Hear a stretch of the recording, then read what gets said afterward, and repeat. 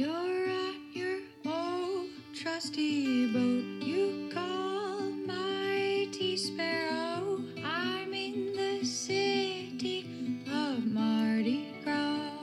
Welcome to the Sailing into Oblivion podcast, where we sit down with everyday people who do extraordinary things. I'm your host, Jerome Rand. Good afternoon. Welcome to the show. Today we have a great conversation. I was able to, because I'm on the road, I'm able to bump into quite a few of my old friends, and I got to sit down with not only a friend, but also kind of a mentor that I met long ago in the days of Bitter End. And John and I, essentially, he would come down for special events, big regattas, most notably the Pro-Am Regatta, where some of the America's Cup skippers, round the world racers, all these sort of big names would come down and join our guests for a week of match racing and fleet racing, big boat racing, small boats, all this sort of stuff. It was an absolute blast, and John sort of helped guide me through the world of that. Me, I'm sort of a cruiser, a solo guy. Always just never really got too much into racing, but it is a fascinating part of the sport, and I think it's well worth diving into. And the nice part with John is he's been in the thick of it for a very long time. And not that he's an old man by any means. It's just that he started early and he stayed with it. And so it was great to get some of his insights and some of his stories about, the evolution of how things have changed since the 80s and all of that. So it was really, really cool. And he's a yacht broker here in Connecticut and got into some of that information as well. And just an all-around fantastic friend of mine. So big thanks to John for spending a little bit of his valuable time with me the other day and sharing it with everybody. But before I start the show, like I always say, if you want to help support the Sailing into Oblivion podcast, keep it on the air, keep it going, and possibly help support Sparrow getting things like new sails and new gear, safe stuff to keep the adventures alive in the future, consider possibly becoming one of the 52-strong Patreon family that helps support this show. Big, big thanks to all of you and all of the listeners in general, but those who are actually part of that, you're definitely making a huge difference, so I really, really appreciate it. Follow the link in the description for that. Obviously, we still have the old merch line. I am working on hopefully getting up to Maine at some point, and if that does happen, we're going to do a little photo shoot. I'm going to get myself a nice shot of Murph so that I can get the Murph Oracle t-shirt out. I got to get that line out. I really, really want to. I know people have been asking for it, so I think it's got to happen. And it's well worth the little trip up to Maine to go and not only do a podcast, but also get him on one of these shirts. Follow the link in the description for all the ones we have out now. And then if you just want to reach out to the show, feel free, sailingintooblivion.com. Those emails, when you follow the podcast button, go to the contact the show. Those will go directly to me, and I always try and get to them and respond as best as I can. So without further ado, here's my conversation with John Glynn. We're recording. Welcome to the show, John. Top notch. Happy to be on. Thanks for having me. I can't tell you how much I appreciate it. I always tell people that, though, because it really is like you're giving me your time. No, this is great. It's good to see you. It's been a while. I know. We get to sort of catch up. Looking forward to that part of it, too. Yeah, no, for sure. Well, and I've always found one of the nice parts about doing this is that you get this sort of uninterrupted conversation where I can because, I hate to say it, but all these years that I've known you, I don't know how you ever even got into sailing, like where you cut your teeth and everything. Oh, great question. So grew up in Larchmont originally and sailed at Larchmont Yacht Club. My parents weren't sailors, but they enrolled me in the junior program there and sailed in little Dyer Dows, little tiny bathtubs as an 8 and 9-year-old. Those were the precursors in those days to Optimists. Optimists didn't really exist in those days. So yeah. Sailed those, and then our family moved to Greenwich, Connecticut, just up Long Island Sound from Larchmont. Got into sailing there. Again, my parents didn't sail, but they saw it as a lifetime sport, so they thought, hey, he might enjoy this. And I took to it pretty quickly at a young age. Yeah. And it's got to keep you a little bit out of trouble too. Kept me a little bit out of trouble. It also got me into a little bit of trouble happily, but good trouble. There are days when, friends and I look back on it and say, how did we survive to this day given what we went through in those days? Well, and that's part of it, like I always say, cutting your teeth, because I mean, sometimes you actually do break some bones and get some cuts and scrapes, but that's how you learn. Yeah. At least that's how I've always learned. Exactly. And in those days, people didn't have personal flotation devices, or as we called them, life jackets. They weren't a big part of the sailing regimen. Thank God they are nowadays. But in those days, we didn't think about it very much. It was the 70s, and people just sort of went, "Hey, where's my OP shorts and my T-shirt?" And that was about all you went sailing in. Yeah, right. And not even sunscreen at that Not point. even sunscreen. Maybe some of that nose stuff. A zinc, a little nose zinc. That zinc, was about it. And it was very funny. Just yesterday, I posted something on my Instagram account about the type of wristwatches we were wearing in the 1970s, because when I first started sailing, wristwatches for sailing didn't exist. You wore a stopwatch on a lanyard around your neck. Oh, for the start sequence. For the start sequence for sailboat racing. And the digital age hadn't really come around yet. Timex was just transitioning to the digital age. So there was a watch company called MemoSail, which was the very first maker of start timers for sailboat races. Do you still have one? I do not, though. My post pointed out that the one I bought in 1976, I believe it was, is on eBay today for $1,490. No way! Wow. Which certainly sparked a lot of people on my Instagram feed and my Facebook feed to say, "Darn, I wish I had kept mine." Yeah, I'll bet. Because how much did they go for when they were out? It was $90 back then. That was a brand new one, $90.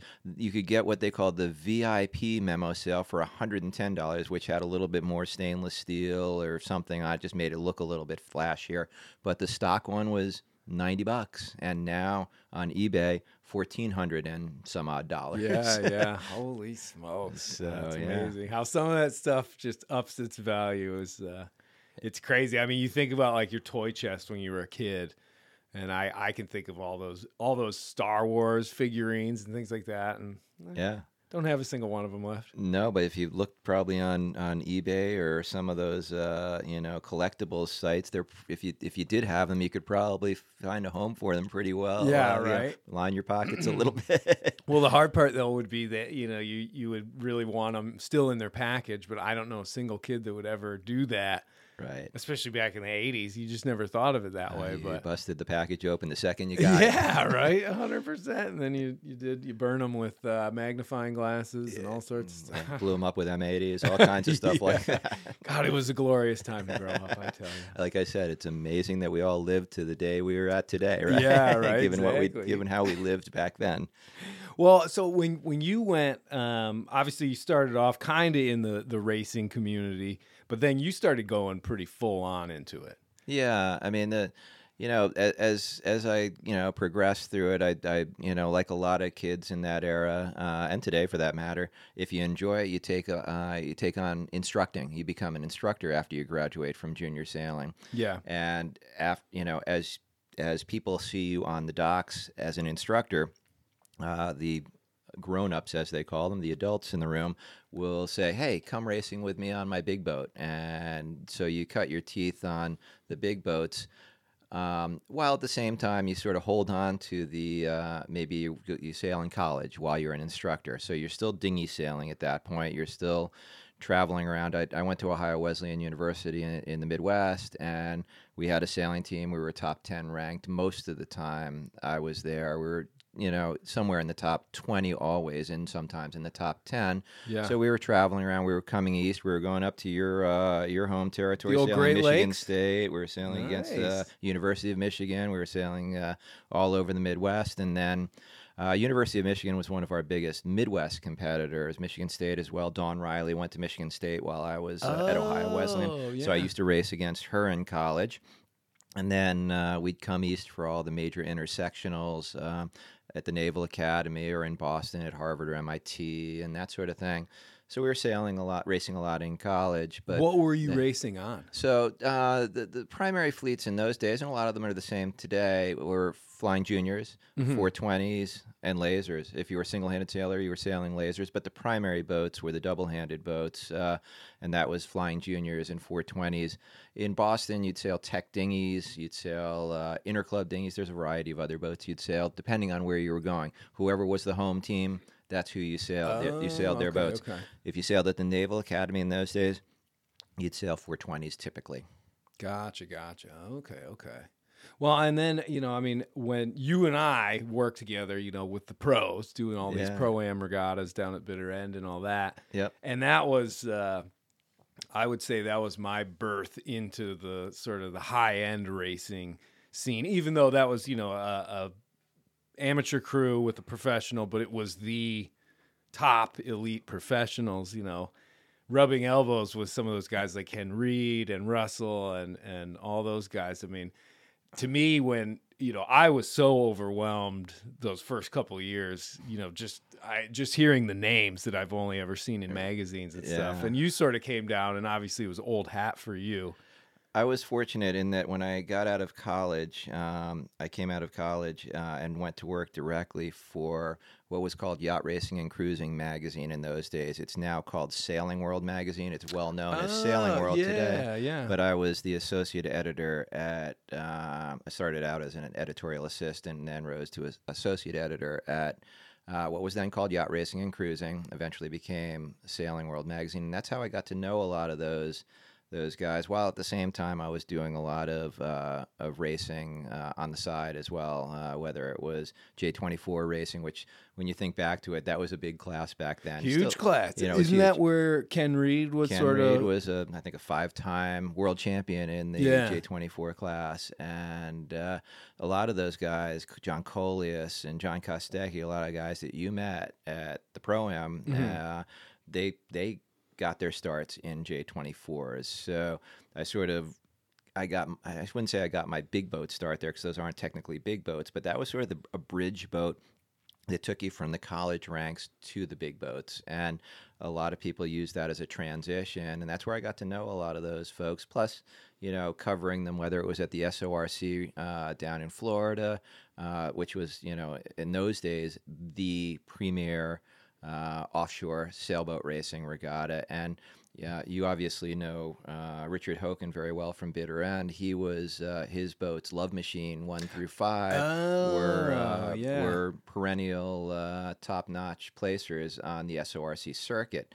So I would see boats like that, and in latter years, the 1-tonners, the 2-tonners, and the bigger IOR boats would. Those were the ones that were hot on the scene at the SORC. So I got to know a lot of those same guys, maybe that were my age, maybe a few years older, that were racing at the highest levels in the big boats. I was covering them as an editor, and I was racing with them wherever I got the opportunity. Yeah, right. Well, and that, I mean, that was what, like the early mid 80s? Early 80s, yeah. So that was still at a time, though, before sort of sailors became rock stars out of just the sailing world. I mean, I know they were inside of it, but like even the America's Cup stuff with like Ted Turner and everything, he didn't even pay any of his crew or anything. It was all. You're absolutely right. So there was some, a transition point. I think it was probably the mid to late 80s, where people like Dennis Conner and I credit Gary Jobson for a tremendous amount of bringing the sailing world into the real world, so to speak. Both of them, sort of dragged it kicking and screaming into the general populace knowledge. And I think Dennis Conner was the very first sailor ever on the cover of Time magazine. Oh, really? Interesting. Ted Turner was on the cover of it, but not for sailing accomplishments. Dennis Conner was on the cover of it for sailing accomplishments. There had been plenty of sailors on the cover of Sports Illustrated over the years, but to be mainstream media, I think that was 1987, and that was a real turning point, I think, for the sport, where everybody sat up and took notice of it. And I remember that year, the New York Times started doing a regular column in the paper on sailing. I was Oh, like, wow. wow. Okay. Didn't last long, but it lasted. Right. It went off and on for a number of years, and they still to this day carry an editor who it's not on their masthead, but someone who is, I think they're. At last I remember, it was Herb McCormick, but there were a number of people who had the title of New York Times sailing editor, and it was a part-time thing, obviously, well, not a full-time thing, but it sprung into the mainstream consciousness probably, 86, 87, when the cup was lost to Australia, which I think there was an anniversary of that, may have been the 40th anniversary, the 45th, some anniversary recently of it. Yeah. I'm trying to remember. It was. I know it was September 6th, I think it was, because I remember watching it on a TV in my room in college. So it must have been. Oh, you were watching the race. I was watching the race on TV, and everyone's like, "Have you watching this? Are you watching this?" I was like, "Yep, there it is." Yeah, right. There it is. We lost. I kind of wonder if that us losing it and sort of changing that century-long winning streak or whatever it was, maybe actually sort of helped entice more people to get into it, because all of a sudden it wasn't just this thing that was always like assured, like, yeah, obviously we're going to retain the cup, and then all of a sudden we lose it, so now we got a fight on our hands, the following one, and maybe a little national pride of like, oh, we've got to get that back, sort of thing. Absolutely. I mean, when the cup went down to Fremantle, the amount of national pride and the number of sailors that took it as their holy grail to go down and get it back was, that was inside the sailing community. But then outside the sailing community, there was a wow. That's not just a Sports Illustrated thing anymore. That's a real sport. There was a real. So I think you're right there. That helped put it on the map as well. And again, Dennis Conner and Gary Jobson were two of the key pivotal personalities of that cup and the cup that followed. And then Gary went on to be more of a commentator and more of a ambassador for the sport, where Dennis kept at it as a competitor and a player on the racing side of things. Didn't he do fin sailing as well? Or what? Dennis. Maybe that's what he started on. He might have. I don't know. I don't recall his exact. He was a star sailor. Star. That's what it was. Yeah. There was, there were a lot of racing sailors that cut their teeth in fins. There were a lot that cut their teeth in stars. There were some that cut their teeth in solings as well. Those three classes were really the feeders to America's Cup stuff from the late 70s, 80s, and then through the renaissance of it in the late 80s, and when it really took off. Yeah. It is. I mean, it's so funny because I sort of, I was obviously pretty into it around like the BMW Oracle time, because my brother Sven was working on the sales. He was on that team, and sort of that was the first real transition, I think, from the traditional 12-meter, that sort of thing, to, okay, let's see what we can build to, just kill everybody in this thing. And, that was interesting. Now, obviously, they do all the foiling stuff, but there's something about when I go on YouTube and look at the old America's Cup from the Dennis Conner times and stuff, because you can watch the entire races on there. It's a little grainy, whatever, but like, seeing a jib sail blow out and then having to peel another one up there real fast, and how the boats are just charging through those waves.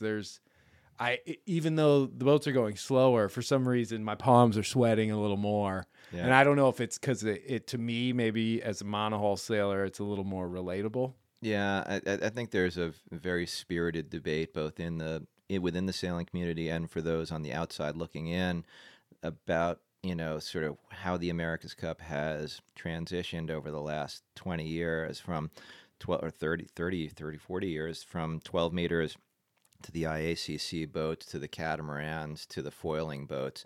Those four declensions of it have been very polarizing, I think, for people. And a lot of it is age-related. A lot of it is people who grew up watching the 12s and then grew up with the you don't want to let it go. You don't want to let it go. 20, 30 years from now, you wonder if whatever 2 generations from now, if they're going to look back and say, oh, I'm nostalgic for those foiling boats that kept, exploding and flying through the air. Yeah, right. And who knows where, what The hover boats are really great at 100 miles an hour, but yeah. You wonder if that's going to be the debate 30, 40 years from now. And, I'm of a generation that, I liked to see the transition from the 12s to the IACC boats. I thought that was a good transition as much as I liked the 12s. Yeah. I thought that was fantastic. But then to see it to go to catamarans, it lost its purity to me for some reason.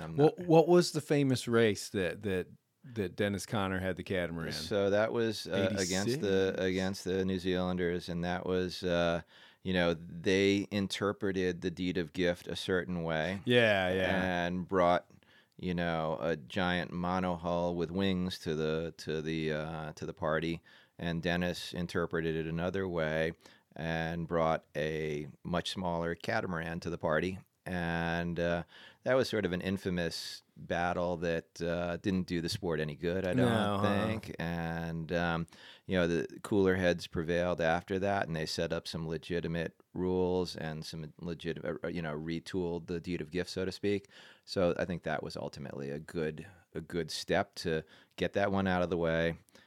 Because ultimately somebody was going to challenge it that way. It was going to happen. It was bound to happen. It was a 100 and some odd year old document, and it's bound to be interpreted. Dust this thing off. Let's. Yeah. Well, because don't they say that was the regatta that was won in the courtroom and not on the water or something? Exactly. And there have been many court battles with the America's Cup since over where it's to be held, how it's to be held. I mean, it's an event that's always in transition, I think, and always probably will be. Will these current iteration of foiling boats, make the next transition to something else? I don't know. It's hard to look into a crystal ball. No one thought these current boats would ever exist. If you'd asked me 15, 18 years ago if a boat could do what it's doing today, I said no way. Yeah, right. I mean, I still remember the first time I saw footage of Hydropter, and it was one of the first sort of larger foiling, boats that everybody got to see. And I thought, oh my God, like that thing is a complete like prototype, a one-off experiment. And now, just seeing these guys foiling, not only on flat water, but what they're doing with like the Vendée Globe and those boats. I mean, Hugo Boss just absolutely flying along through Southern Ocean weather with this big foil in the, I don't know. It's miraculous. And hoping they don't hit, something under the surface, I know, right? A submerged container or a whale or something like that. I mean, Hugo Boss is probably a good example of how fragile those boats are. Because he's never, I don't think he's finished a race, has he? I don't think. Well, he's definitely not finished it with the globe intact. Yeah, something always breaks, and you have to push those boats if you wanna win. I would suppose you have to push it to the limit and just hope. You were at Bitterround when he visited, right? You know what? I think I was, but I was basically getting Sparrow ready and sort of learning, about my trip. And I kind of shied away because I didn't want him to tell me that, I'm an idiot and I shouldn't go do, I wouldn't want to be like, hey, Alex, guess what I'm going to do. I don't think he would. He probably wouldn't have, but I don't know. There were a lot of people that I didn't mention sort of my plans to. Yeah. Just because it is sort of, unfortunately, it's a bit of a cliche. You get the solo sailor who doesn't have a ton of experience doing it that wants to go because that's the holy grail of solo ocean sailing is to do a wrap around the globe. And well, I'm going to turn the tables on you for half a second here. Oh, please do. Yeah. A good old friend of mine, Bill Pinkney, recently passed away. Yeah. And I know you're probably very familiar with his voyage, and you probably have some insights as to what he went through because you went through a lot of it yourself. Did you ever have any connectivity with him, or did you? I never did. No, unfortunately. I learned about him when I did. I think when I came down, it was probably the second round coming down at bitter end where I was trying to save the money for the boat and for the voyage and everything. Okay. But yeah, I mean, I unfortunately, I still haven't even read his book. Oh, it's a great book. It's well worth a read, and fascinating gentleman. He made a lot of visits to Bitter End after his voyage too. He used to come and be part of our fall clinic series back. Yeah. So he would do flotilla trips and take people out to Anegada and Oh, things really? like that. And it was always fun to have him on campus there. Oh, I'll bet. How long was his circumnavigation? It was long trip. I forget off the top of my head. The book would tell you. I can't remember exactly how long it took him, but he did make some stops. Yeah. It wasn't nonstop. And, Right. But it was solo. It was solo, and he did the Capes, and just a great gentleman of the sport, and really.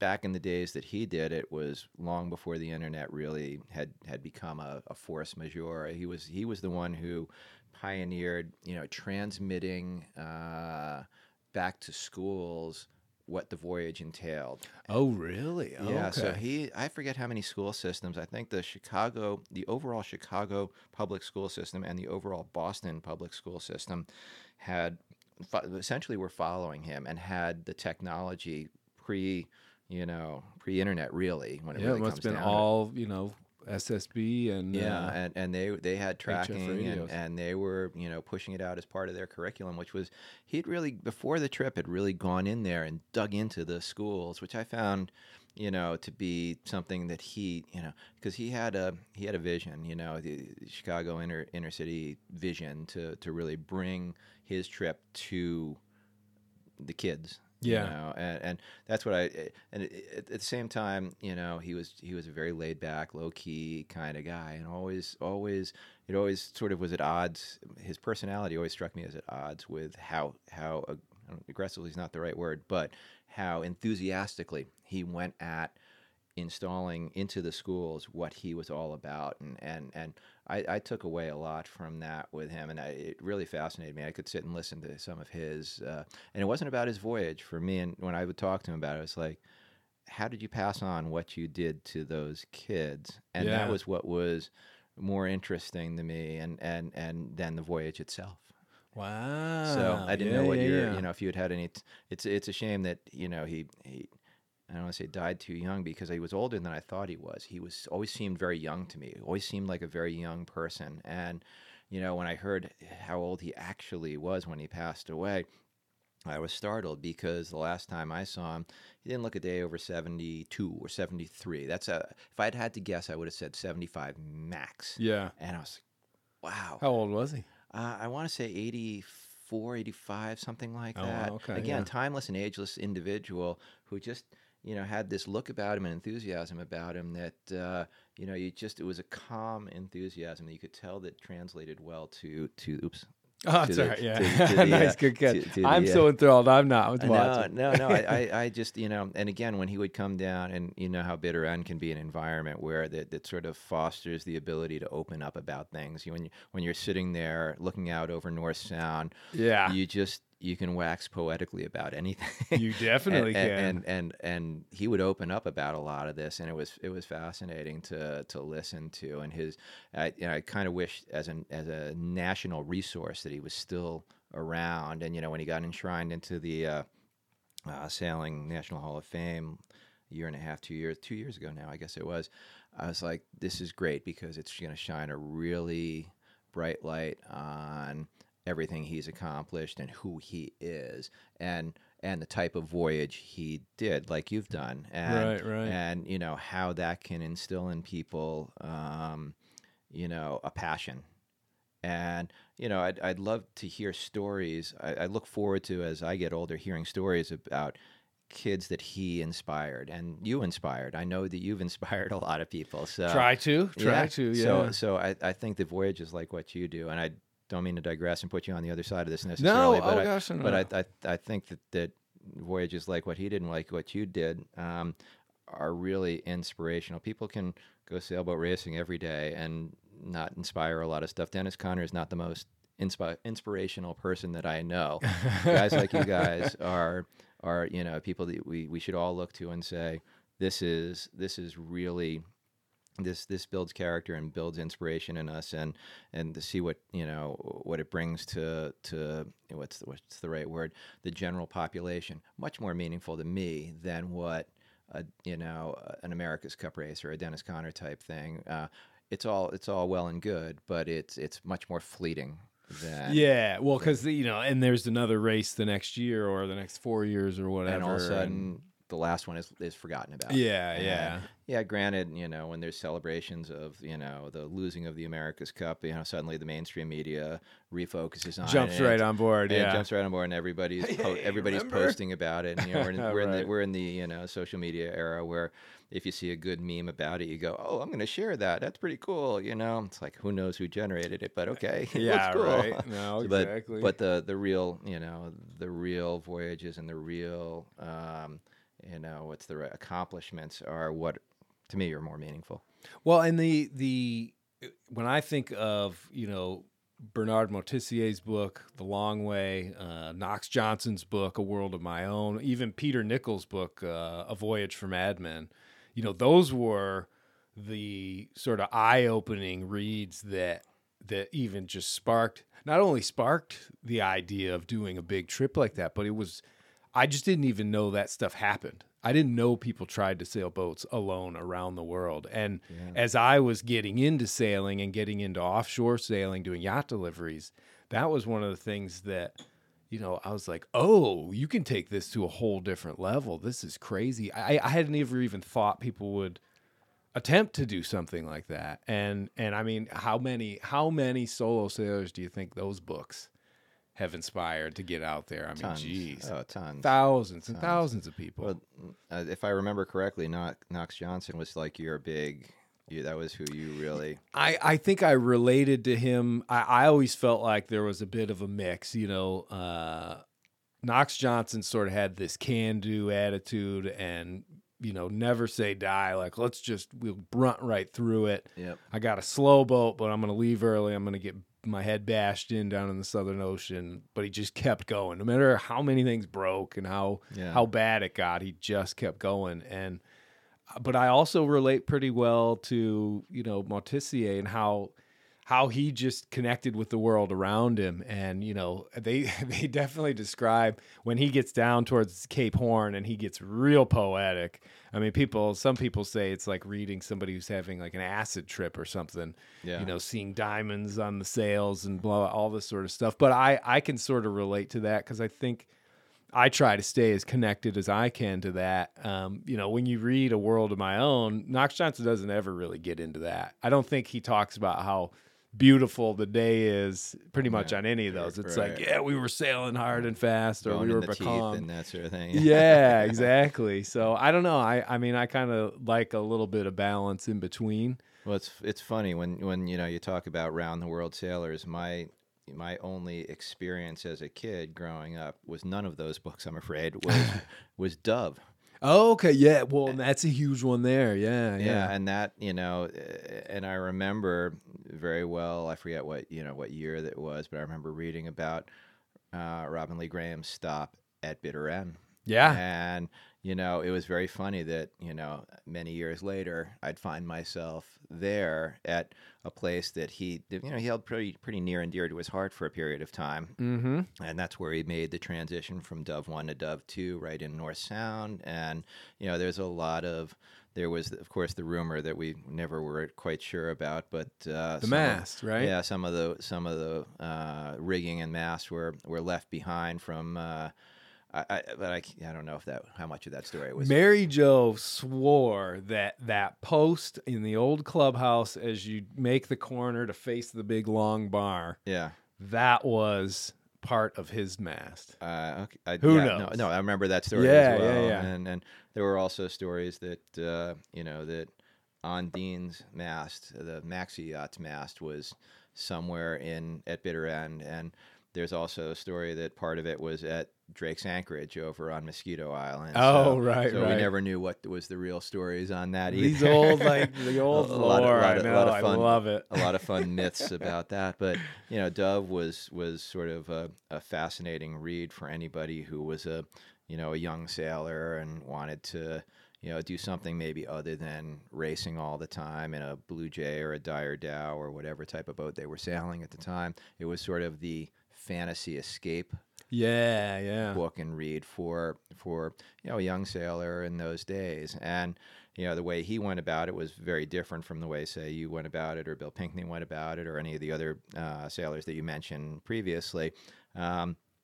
Did it with lots of stops and romance and 70s angst and that sort of thing. And it was, I remember, I'll never forget the National Geographic Yeah, I've seen that one. documentary. Yeah. They made a movie, and then National Geographic was obviously one of the big periodicals back then, and Everybody had 'em. You'd look forward to the next issue that was covering his journey. And that made sailing, not racing sailing obviously, but cruising sailing more mainstream because of him. And I think that inspired a lot of latter day cruising sailors that maybe we're seeing the next two generations of that amongst a lot of the what's the right word, social media, the Deloses and the Vagabonds. It is a saturated market so many people now, and maybe saturated is kind of more of a negative term, but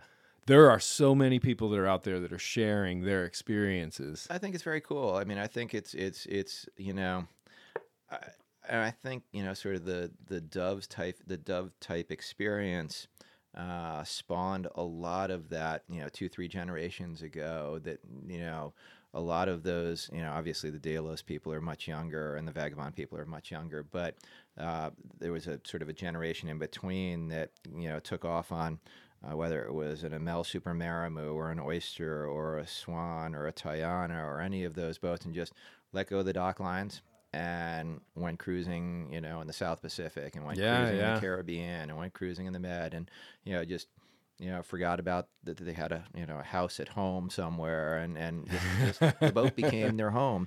Right. I think the Dove experience probably helped spawn that. It made it romantic. It made these places like Nuka Hiva and all these South Pacific locations seem really romantic and attainable too. And attainable, yeah. If a 17-year-old can do it, any of us can do it. And that was it was fascinating for me at the time, because I was I was a couple years younger than that, or right around the same age. And I was like, wow, maybe someday I can do something like that. But my life didn't follow that path. It followed sort of the more racing side of things. So, but it's interesting. I would think, because I've been puzzling through my head, as I prepare to go and talk to the IOR group.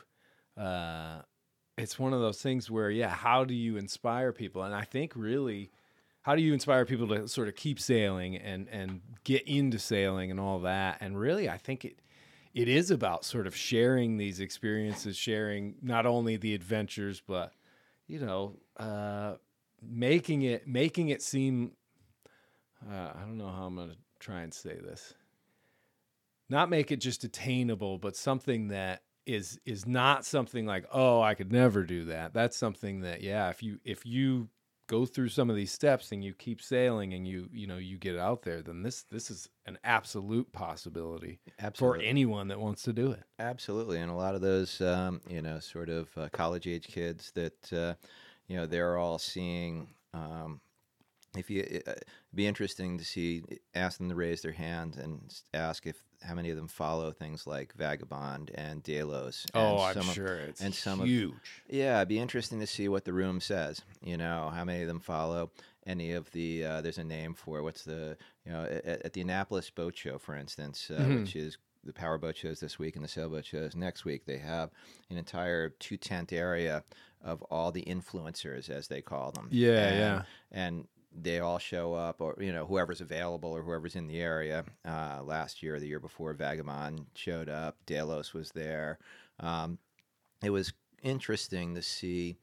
I don't want to call it groupies, but sailing enthusiasts that follow these people are really into it, and I love that about it. And I'm sure there are tried and true sailors that sort of blow that off and say, oh, I would never do that. But deep down they do, because where else are the million followers coming from?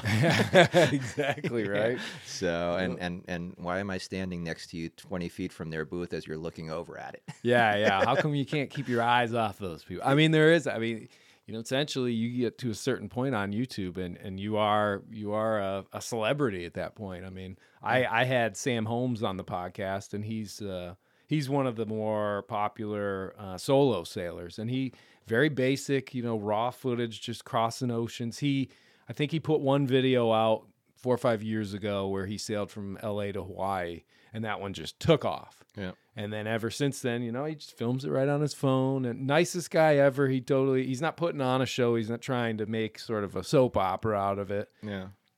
But he's sharing his experience. And I will say, it made me think when you said, have everybody raise their hand who watches some of those YouTube. I'd be curious as well, how many people have read Sailing Alone Around the World by Slocum. Yeah. Yeah. Because if you think about it, it's the same theme. They only had the platform of writing a book to share their experiences. Right. And then it went to, videos, and now it's social media, and it's the same sort of stuff. You're just kind of going out, you do this stuff, and you bring it back to the world to try and sort of share your experience. I'd be curious as well. I mean, I think with an audience like that,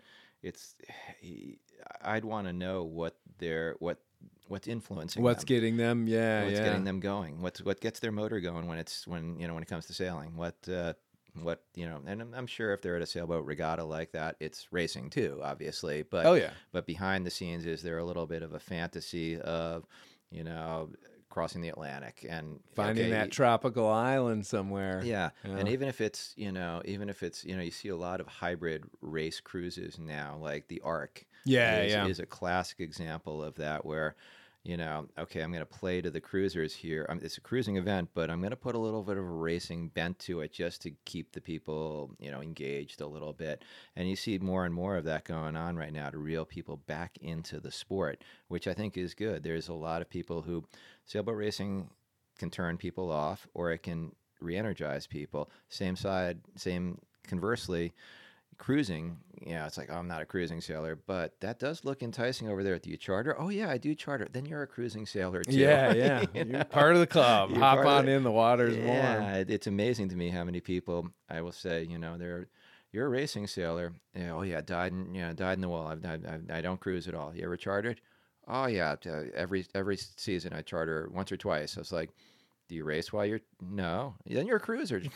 Hey, welcome. Yeah. Yeah. So well, what was that? There was always that one that goes down the Baja Peninsula. It's been going on for a long, long time. Baja. Yeah. That's been going for 40 years or something. That I can remember. Richard Spindler started that from Latitude 38 magazine. Yeah. And that's still going on and still draws big crowd. And it's another one of those hybrid events. It's a race that's really for cruising boats, or it's a cruising event that's really racing. Yeah, so you get a little bit of both, right? I think you do, and I think we're going to see more and more of that going forward. There's a lot of boats out there. There's a lot of sailboats out there, and not all of them race and not all of them cruise. And whenever you can get them to do both, all the better. It just gets people. There are plenty of people who will. We're a dealer for Hansa sailboats and Dahler sailboats, which come out of the same, mother company in Germany. And one is supposed to be more of a racing-oriented boat, and one's supposed to be more of a cruising-oriented boat. And the lines are so blurred between the two nowadays that I'll bet. when you're selling one or the other, like, oh yeah, is it a cruiser racer or a racer cruiser? And this goes back, when I was an editor at Sailing World magazine, we started something called Boat of the Year, and there was always this dilemma: do we have a category that was called cruiser racer, or do we have a category that's called racer cruiser? Racer cruiser, and which is it? It's both, But there were such blurred lines between them that partly cloudy or partly sunny. Yeah, exactly. And I'd love to hear, you'll have the unique opportunity to poll a room and say, how many of you grew up racing and how many of you grew up cruising? That's also a question that, I used to ask at seminars when I was doing seminars at boat shows 30 years ago. I would, say, who in the room are cruisers, who in the room are racers, and I'd always want to see the hands go up. And then you'd hear later in the seminar when they'd answer a question, it's like, that sounds like a racing answer coming from a cruiser over there. Yeah, right. Well, because you only know deep down inside what your passion really is, and I've always thought that's a great part of the sort of the sailing world is that. Yeah, I mean, if the competitive side is for you and that's what you like, and if you were just out sailing for the day, it might be fun, but it's not going to get you going. Yeah.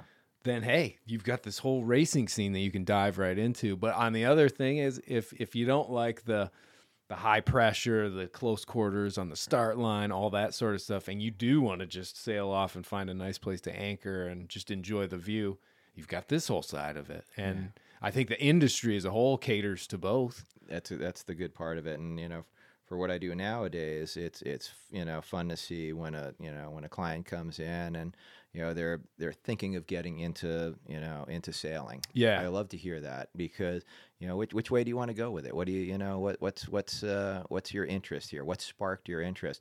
And it's always you sort of have to back it up 2 steps to see what sparked their interest, what got them to come in and say, I want to get into sailing, I want to get into boating, I want to get into this, and you got to take it back. Sometimes you got to go way back to find sort of what in the psyche triggered their reason for coming in, and what if it's a client that's had 3 J boats and two other raced boat type thing, what they're into.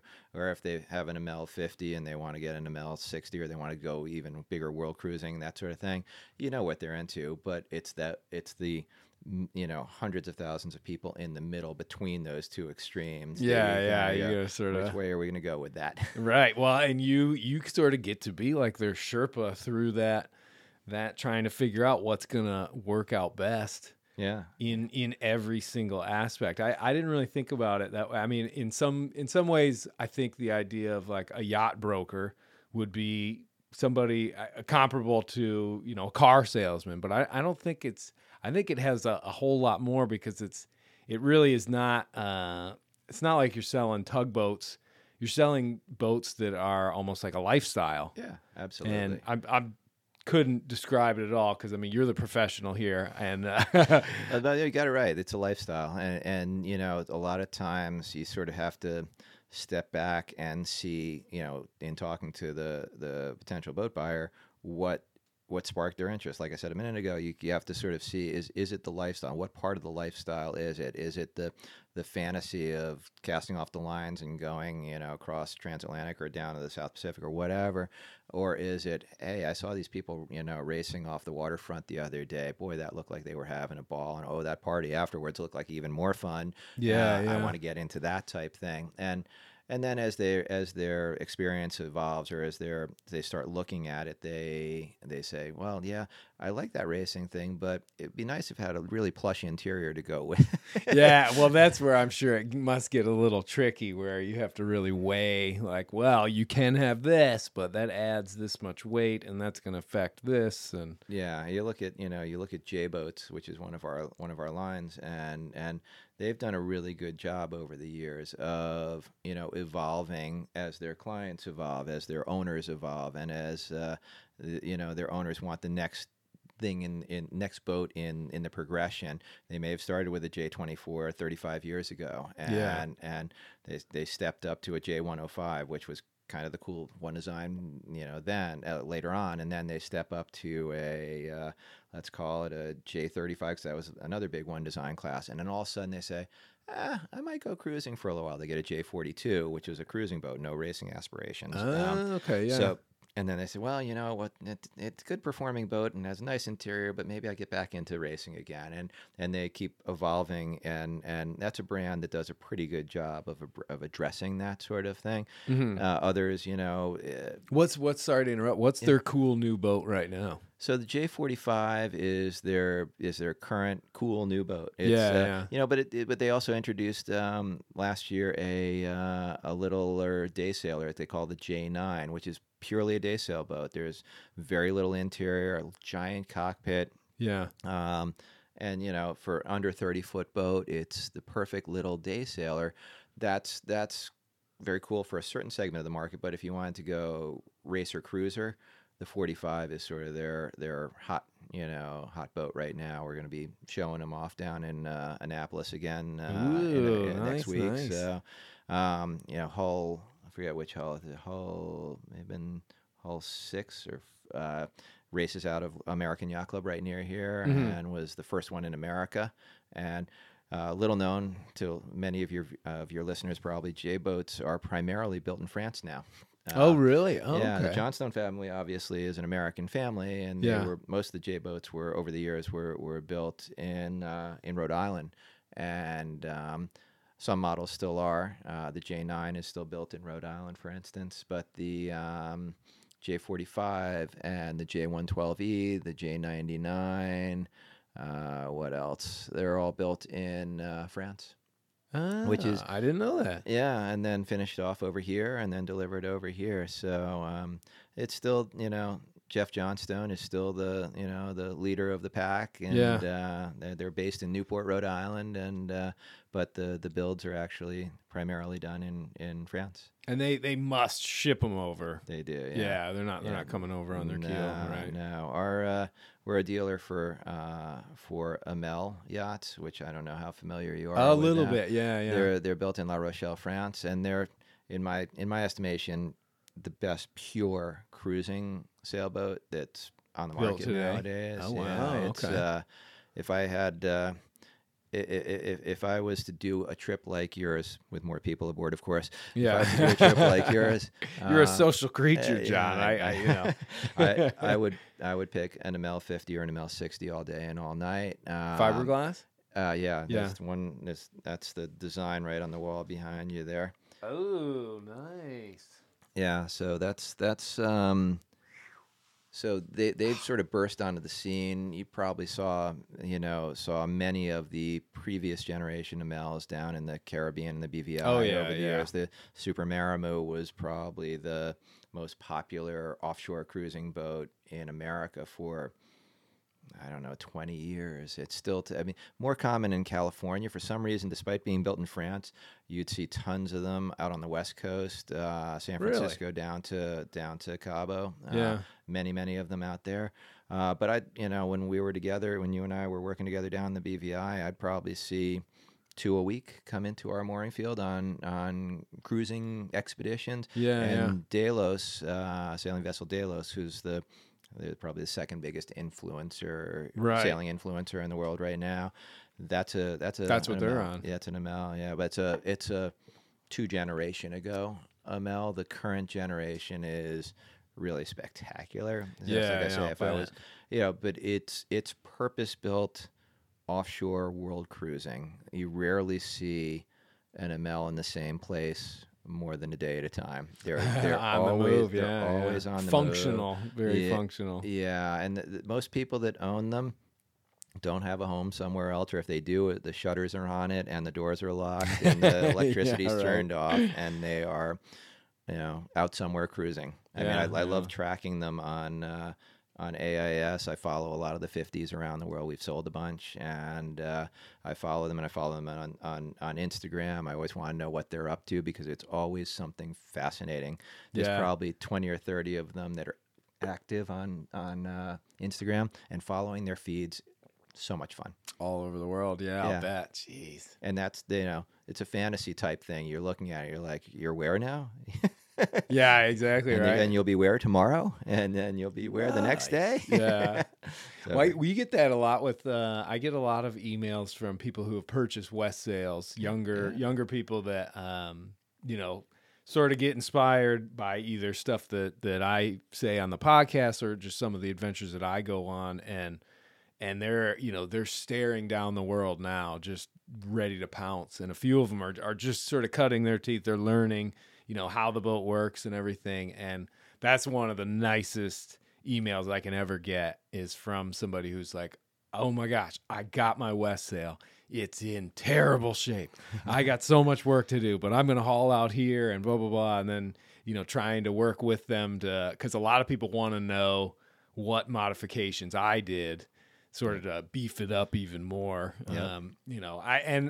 I don't know. I always try and say, I'm not an expert. I just have a decent amount of experience. I don't know if any of the stuff that I did actually made a difference. It works because you're sitting right here. Well, right now. that's true. I mean, clearly it worked. But Clearly it's one of those things where I try not to take too much responsibility when, informing people of like, oh, okay, well, we increase the size of this, or we up the diameter of this wire, or that, that sort of stuff. But I'll never. Yeah, go ahead. Sorry. it's really, it's one of those feelings. And I think there's like 3 people that they send pictures of the boat, and you can see this big smile on their face where they're just like, yes, I'm there. No doubt. No, when we were reminiscing a little bit ago about Dove, I'll never forget Sailing Magazine, which is the big format sailing publication back in the day. I don't even know if it's still published. I think it is still published these days. It's out of Wisconsin. Oh, okay, yeah. And a big format, and it was always had the best covers, and always had,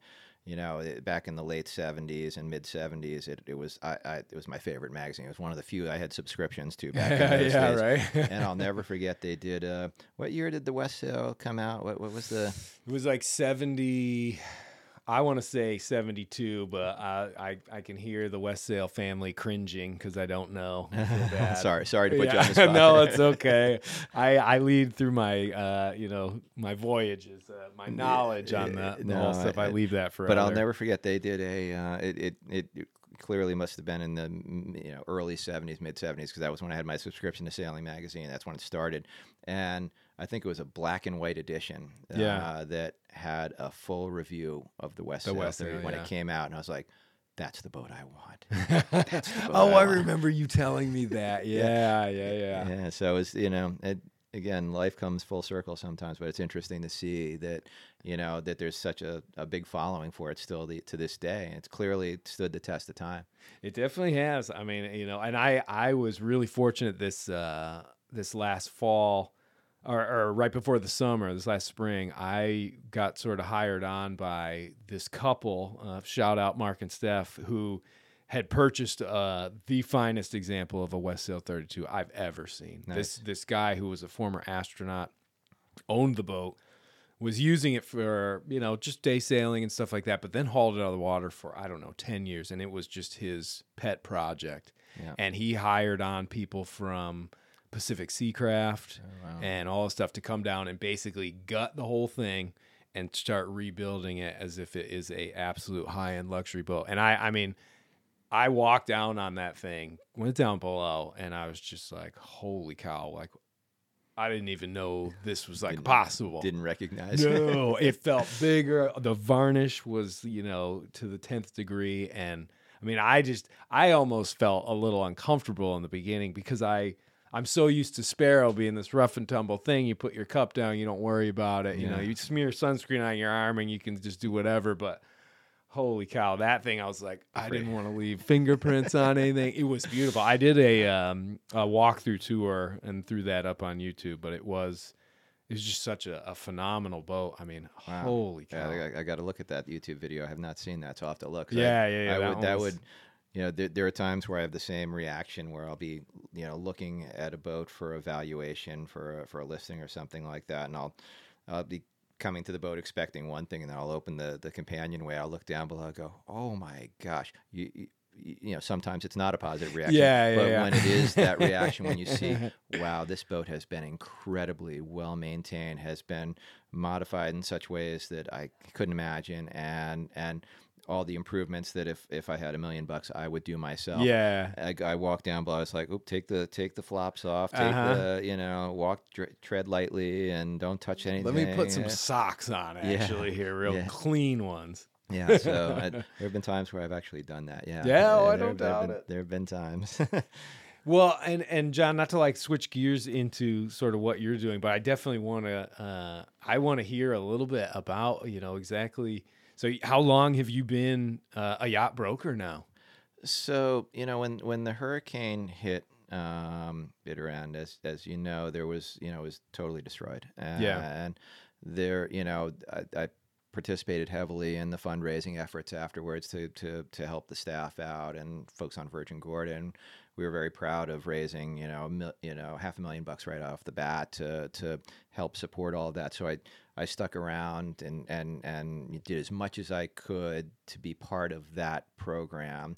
But as time wore on, it became, somewhat obvious that this was going to take a long time to rebuild, and there wasn't going to be, a lot for me to do as time went on. So, the writing was sort of on the wall for me that, I needed to start looking at other Something things else. to do. Yeah. While still, helping out wherever I could and doing what I could. And so the Hokins were very gracious, and we carved out a nice arrangement where I could move on and do yacht brokering. That was about 5.5 years ago now, and some of it ran concurrent with what I was doing at Bitterround until about a year ago. So I, until things really got up to full speed, I was still doing what I was doing there too, alongside of being a yacht broker. But boats have been, my passion all my life. And, you'd probably see me when I was down at Bitterround, and I'd spend half my, afternoon after work sort of shut down kind of for me, just looking out on the harbor and seeing what was you there. always had that eye out. Like, what's in tonight? What's arrived today? Yeah. And obviously there were all the charter boats, but I was usually more focused on, the private boats that were coming and going, and talking to people on the docks and just striking up conversations at the pub and figuring out what people were how they were using their boats and what they enjoyed about them, and getting to know our quarterdeck members at Bitterround and just learning about their experiences with the boats. So it was a natural transition for me to go into yacht brokerage. And McMichael's, who I work for now, Howie McMichael, was a legend in the boat brokerage world, and the officer in Mamaroneck, New York, which isn't far from where I live. And so he had me come into the office one day, and we knew each other tangentially, but got to know each other a little bit more, and got to know the team at McMichael, and started here 5.5 years ago. And the transition was relatively easy because knew a lot of people because of the Bitterround, and because I was always at boat shows. You got all the connections already. I was doing with Bitterround doing 7-8 boat shows a year on average. I remember a couple of them with you. Annapolis one year. And do you ever come to Chicago as well? I never came to Chicago, but I think I was in Newport. There were a couple. Always a good time. At the peak of it, we were doing Strictly Sail California, which was in Oakland and San Francisco back in the day. We were doing Chicago, we were doing Miami, we were doing Newport, we were doing Annapolis, we were doing Providence, we were doing Boston, we were doing a lot of boat shows. So I got to know the marine industry really well, and got friendly with a lot of folks in the brokerage business just because we were at boat show parties, and we were I knew a lot of them anyway. So it was a lot of fun. And so it was a fairly easy transition. Boat brokerage, we're both a new boat dealer for a variety of brands, power and sail, and also on the brokerage side, used boat side of things. And shifting gears between the two can be an interesting challenge, because one day you might be selling a new J45, the hottest thing from J-Boats these days, and the next day you might be selling an Island Pack at 37. Well, what was the one you were showing today? That was a used boat, isn't it? No, today was a new boat, actually. It was a Sea Trials on a small power boat line that's actually part of so Hansa, I always affectionately call them the House of Hansa in Germany. They have a number of different lines. So they have Hansa sailboats, they have Daler sailboats, they have Sea Line power boats, they have Fjord power boats, and they spun off recently a smaller line of power boats called RYCK, R-Y-C-K. And nice little, they're part of the what I affectionately call the Euro sport boat invasion. There's a variety of brands. I won't name them all right now, but there's 5 or 6 brands that sort of play in that universe, and RYCK is one of them. And nice, sporty little single engine, single 300 horsepower, cuddy cabin type boats that really good for family type things. So that's what I was doing today. Yesterday, I was again shifting gears. I was showing a beautiful Larian 33. which is That's just the one that I saw on Yeah. Instagram, I think. Yeah, stunning sailboat. Red, right? Red, claret Yeah. red. So Alarian, nice, sort of primarily, it's really stunning boats. They're just beautiful lines. Not racing boats. They're cruisers that have good performance. Yeah, yeah. And they're for people who really want something, that's going to turn heads in the mooring field. Yeah, yeah. That And was a beautiful boat. beautiful boat. And Alarian has, boats up to 41 feet, I think it is, and then down to 20 feet. They're not they're not a new boat brand anymore. They don't make boats at the moment. They're out of production. Though I hear they might be going back into production.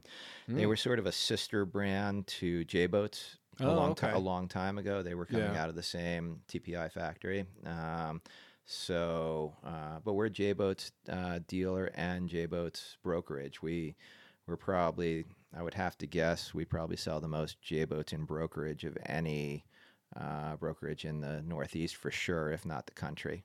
So whether it's whether it's a old J20, no, we wouldn't sell an old J24, but J70s and J99s and J80s, J105s. Oh, there's one every inch, I think.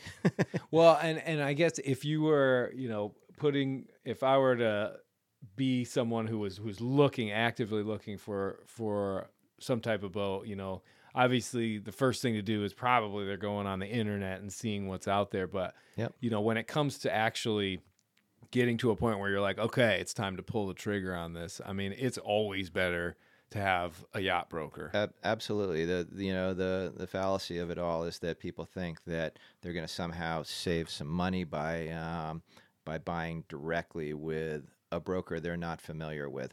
Yeah. So I think it's always good to engage, your friendly neighborhood broker to help you out with the deal. And there's no money to be saved by going necessarily directly to a listing broker. So it's like home sales. I'll use that analogy a little bit. There's a listing broker always, and then potentially a selling broker as well, who will help suss out a boat for a client. So they could help the client, comb the internet. Sometimes, a selling broker or a buy-side broker, as we call them, will, keep watch lists, and we'll have a little bit more insider information of when something's going to come on the market than the average person might have. So you can, let's say someone wants let's say a J112E that they've been looking for a long time, but there's none out there right now. Well, we might know of, one of our clients who's getting ready to list. Oh, you got the inside track. Yeah. So that helps sometimes. And it's, there's plenty of times where, again, using the real estate analogy, where a broker will be both the buy and sell side of things. It happens from time to time, and there's always the nervousness. Well, who are you representing? The question always comes up.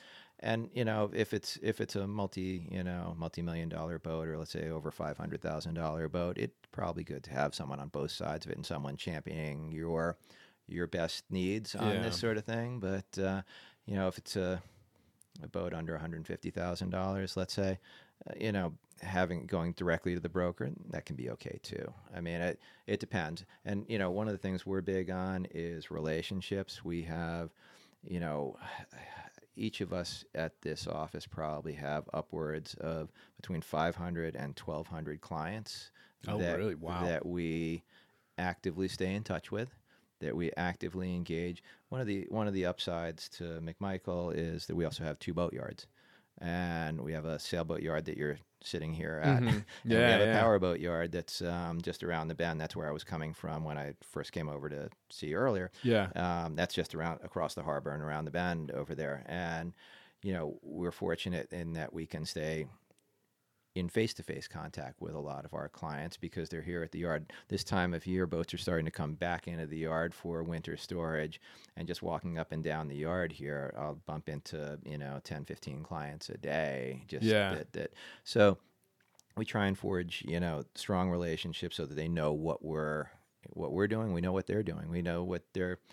As you probably have heard, there's always this saying that boat owners are always looking for their next boat, and it's very rare. It's very rare that someone will say that. It's very, you've had your boat for a long time now, but that's been a passion and a labor of love for you too, right? So, but, bane of my existence. No, but there's a lot of people who that gosh, you just bought this. Hansa 415. Now you want the Hansa 410 because it's the latest model coming out.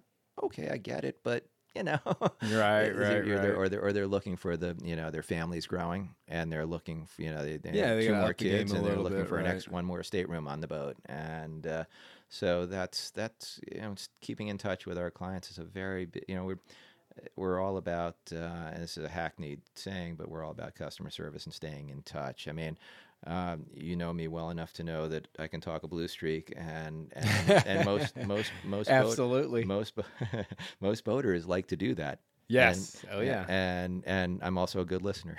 Yeah, no, it's true. I speaking as someone who went, and essentially saw the boat online, contacted the owner, went and saw it as soon as I could, and ended up getting sort of.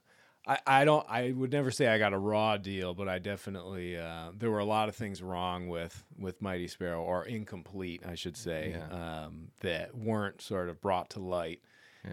And I do, when I think about being in that position again, I think I for sure would want sort of an expert there, somebody to at least, because when I think about the amount of money that it cost me to fix some of the issues that I didn't know about on that boat. Right. It would have been hugely worthwhile to actually have a professional that was there that was sort of like, hey, listen, this is just what I noticed. And I mean, not even talking about like a surveyor or anything, but just that sharp eye of someone who's a pro. Well, and you, by mentioning surveyors, you bring up an interesting debate in our industry, and surveyors are critical to it. I'm a big fan. There's probably 30 or 40 of them. We have a standard list, and much like home inspection folks, you can't a broker can't specifically recommend a particular surveyor. You have to give a list and maybe recommend 3 or 4 off of that list that are good for that type of boat, much like a real estate broker would do with a house. Someone's better at a mansion than they are at a split level such and such. Right. So same thing in the boating industry. What's good for power is not always good for sail, and vice versa. What's good for a small day sailor is not necessarily good for a 70-foot offshore sloop. So surveyors are a big part of our industry, and you're going to be giving a talk tomorrow or the next day at to collegiate kids, and one of the interesting professions that is underserved in the marine industry is surveying. Yeah. And they're hard to find sometimes. They're extremely hard to find, and they are aging out in big numbers. Yeah. And the talent pool right now is very small, and unfortunately, it can take 3 weeks or a month to find a good surveyor to survey your average sailboat or powerboat, for that matter. Yeah. And conversely, though, for someone really eager and keen to make a ton of money and do a profession that has you out in the sunshine an awful lot, surveying can be extremely rewarding and very profitable. And because you're essentially along for the ride. I mean, I've been hired on to be the captain for a sea trial where the surveyor and the broker and the client come on board, and for whatever reason they just needed a licensed captain to go and take the boat. I hire people like that all the time. Yeah, I watched this guy, the surveyor, get on board that thing, and we didn't even make it off the dock before he was like, whoa, there's an issue here that this isn't going to be, we're not, and found problems with the engine immediately. Yep. I mean, the guy was like some sort of ferret going around this boat, and he just knew everything. Yeah, and you can get various certifications for surveyors. There's 2 or 3 different. There's SAMs. There's a couple others, and there's various schools for it. Iris up in Newport gives training for surveying, and Annapolis Sailing School and Seamanship down in Annapolis does it, and and then typically a surveyor will apprentice, a new surveyor will apprentice with another surveyor. With a more, yeah. and done right. A person can work 3 weeks out of the month, take the other week off, and make a ton of money. And, I'll bet, yeah. And you're out in the sun now. Granted, you're sort of on your knees in the bilges of boats sometimes, and boats that but you're not cleaning the you're not bilge. You're just cleaning it. looking at You're it. just looking at it, tapping on it with a little hammer. You're tapping on it with a phenolic hammer, is right. And it's it can be really rewarding for somebody who doesn't want a desk job, who doesn't want to have too much stress in their lives, and all they have to. I mean, most of the reports are fairly formulaic. It's you're plugging in the details that you saw that day, right? And then having some discussions with a potential buyer about whether a boat is worthy of vessel acceptance. Yeah, and if it isn't, then they'll usually revert to the broker for the estimates on what something might cost. A surveyor should not be ever put in a position to do that. Yeah, because they're just there to inform, give what they think they see, and the rest of it's like all up to the And there's plenty of I shouldn't say plenty. There's a handful of surveyors that are what are called in the industry go-to surveyors on the short list. Mm-hmm. That if you're on the buy side of a deal, you want that surveyor. You definitely want that surveyor, because they're gonna do right by the client, and that they're not gonna put their hair on fire either. I mean, a lot of surveyors are like, oh, that's all wrong. That's not going to work. That's not. They get on the boat and they're like, no, that's not. But there are plenty that get on the boat and say, okay, we do have a little problem here. Let's talk through this. This is a bad elbow on the exhaust on the engine, and you can see the smoke coming out of it. Or if you push the elbow, you can almost put your finger through it. Yeah, right. Typical Yanmar issue. No, saw this yesterday. But you can. That's something that for people, I don't want to say kids, but young adults who are active racing sailors in college and are looking for something to do afterwards. It's fairly rewarding, something they might want to. I'd love to see an infusion of young blood into the sort of the yacht brokerage and surveying business.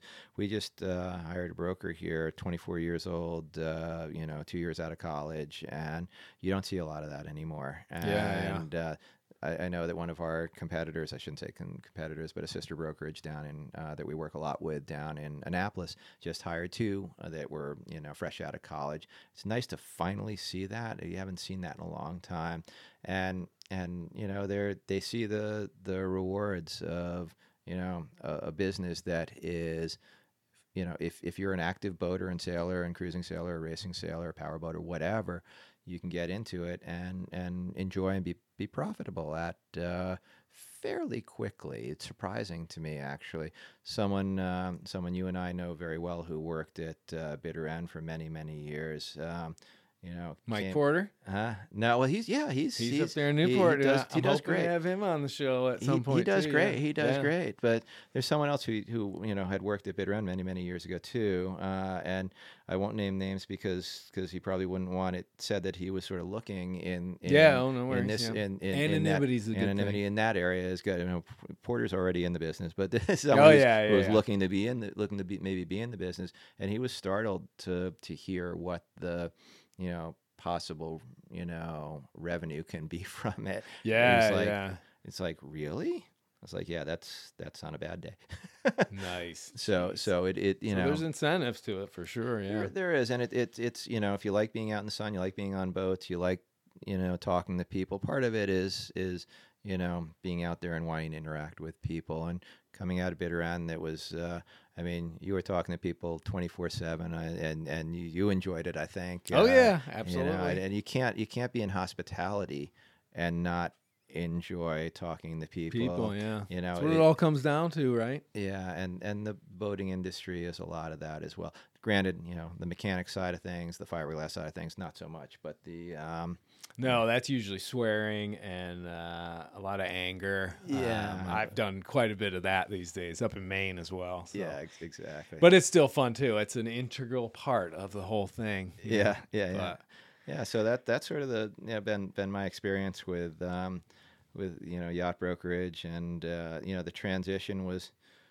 fairly seamless, but I look forward to seeing my former Bitter End colleagues down at the Annapolis show. I know. I'm going to be down there as well. So we'll Will you? Yeah, I think so. I think once I finish this thing on the when is it? Is it this weekend? A week from the day it starts. A week from today. So it's Thursday, Friday, Saturday, Sunday Yeah, next week. yeah. That's the plan, is to get down there at least for a couple of days on it. I think we're gonna, I'll probably be there at the Rambler, and I think Nice. I've got because I'm on sort of the speaking thing and I got a lot of books with me. We'll probably do some signings, stuff like that. Nice. I was talking to another Bitter End blast from the past just this very morning, Nick Trotter.